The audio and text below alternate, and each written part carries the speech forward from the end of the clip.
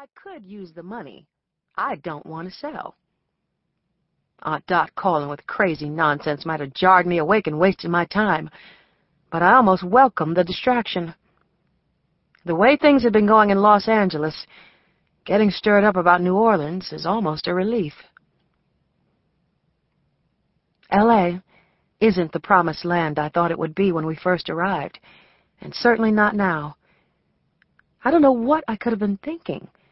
Streets paved with gold, platinum toilets, that kind of nonsense. Los Angeles is just another city, brutal and cruel, but with palm trees and freeways and dreams of a better life. 10 years ago, we arrived and moved into Winston's cousin's house on 2nd Avenue that we bought from him sight unseen. And the lousy bastard had the lights and heat turned off on us, I guess to save a couple of dollars and get his deposit back a couple of days sooner.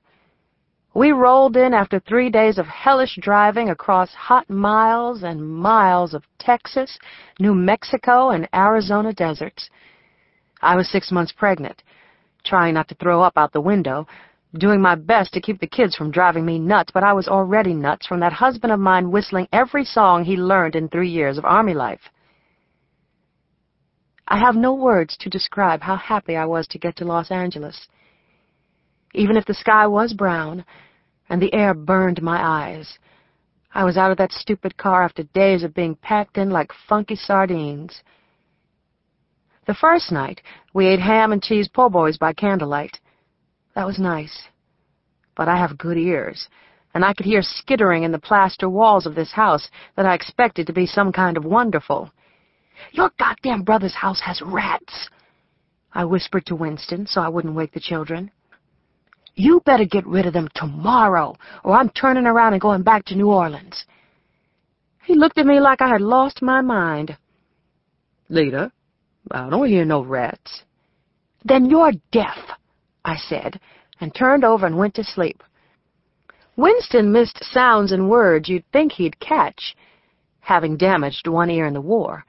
He always managed, though, to hear what you didn't expect him to, especially whispers under my breath about how he was making me crazy enough to kill him. The next morning, the air was crisp. The smog had blown off, and we could see mountains in the distance. I even saw the Hollywood sign for the first time. It was a plain, beautiful day, crisp and sharp with seagulls flying in the blue sky. The neighborhood was clean, and the neighbors friendly, the streets broad, the houses craftsman, not shotgun. I thought I could be happy. Winston certainly was happy with the big garage he could work on cars in. The children ran wild in the big yard with lemon and peach trees to climb and thick St. Augustine grass to roll on.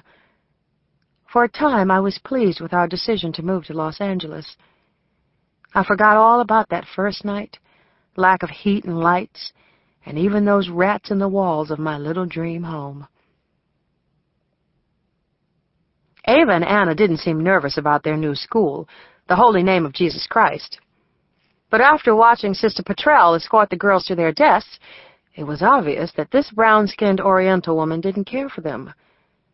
They sat next to each other, twin bookends in their black and white plaid school uniforms, with their tightly braided and oiled hair, and their hands crossed like attentive angels.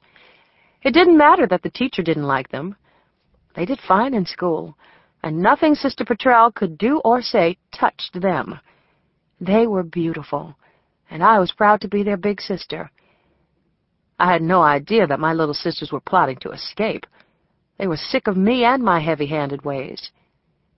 Richie, too, would be heading back to Louisiana as soon as he could figure out how. Richie, my young cousin that Mother took in, was like a dog that had been beaten once too many times. Something was wrong in his head. Even if he wanted to do right, it wouldn't happen. I asked him to go up in the attic to take out a rat Winston had poisoned.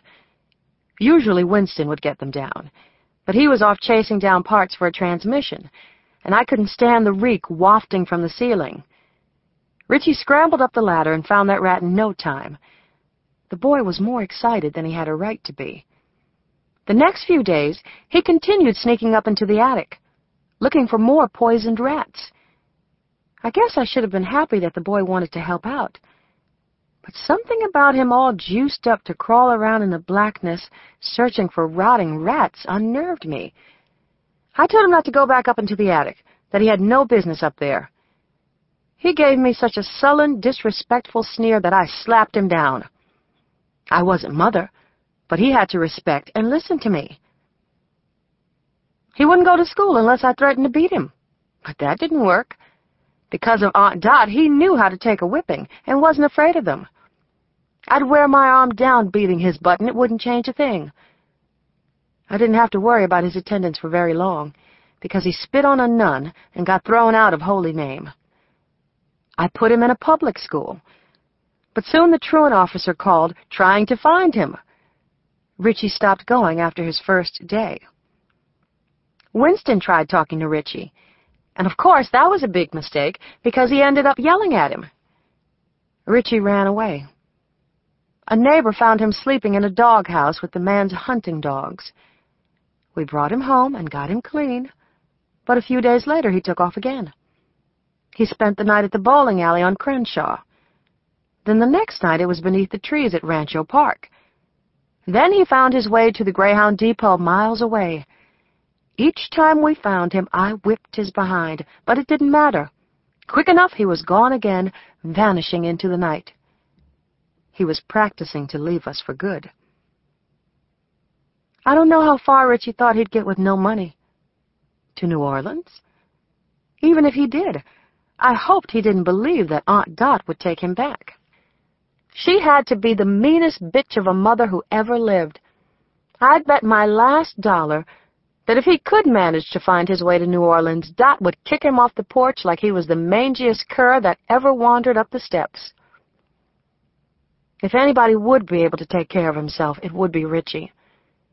He was big for 13, and the kind of kid who would have gotten a job in New Orleans on the docks in the old days. He missed Mother more than any of us, and his want for her just got worse. Being around us was just another reminder of his loss. I understood. Though Mother died years ago, it still felt like a fresh wound. The twins grew up with that, too, as though any moment Mother would come through the door, puffing from that bad heart of hers, struggling with a pot roast or some such thing she'd been planning on cooking for Daddy's dinner. Wasn't a thing I could do for Richie but not get too furious when I discovered that he had slipped $50 from my purse. I got word that he did make it back to New Orleans and found a bed with the Sisters of Mercy. I wondered how long it would be before he'd sneak out of the orphanage on his way to somewhere else. Chapter 2. After a year or so, we more or less acclimated to Los Angeles. It wasn't us against the strange new world any longer, forcing us to bind together to make it through the day. No, everyone had their own agendas, especially the twins. They had something going on, something behind those whispers, little gestures, hands concealing strips of paper with scribbled codes. With them, I was always on the outside, overhearing bits and shards of their private language. What were they plotting? What pissed me off about them was that they really didn't need me. If I drove them out to Death Valley and tossed them out, no doubt they'd make it back with cool drinks in hand. Now they were no longer pretty little matching bookends, resigned to doing what I said. Mother taught me, though I hated her heavy hand, you had to get respect, even if you had to beat somebody's behind. Those girls, even when they were doing whatever chores I gave them, defied me with their sullen looks and cutting glances. Mother wouldn't have put up with it. She would have slapped them silly first and asked questions later. I didn't want to resort to Mother's tactics, but often I couldn't help myself. I would get mad, and then I would just explode. It was easy. Too easy to fall into. The twins thought of themselves as grown at 12. Now, almost 4 years later,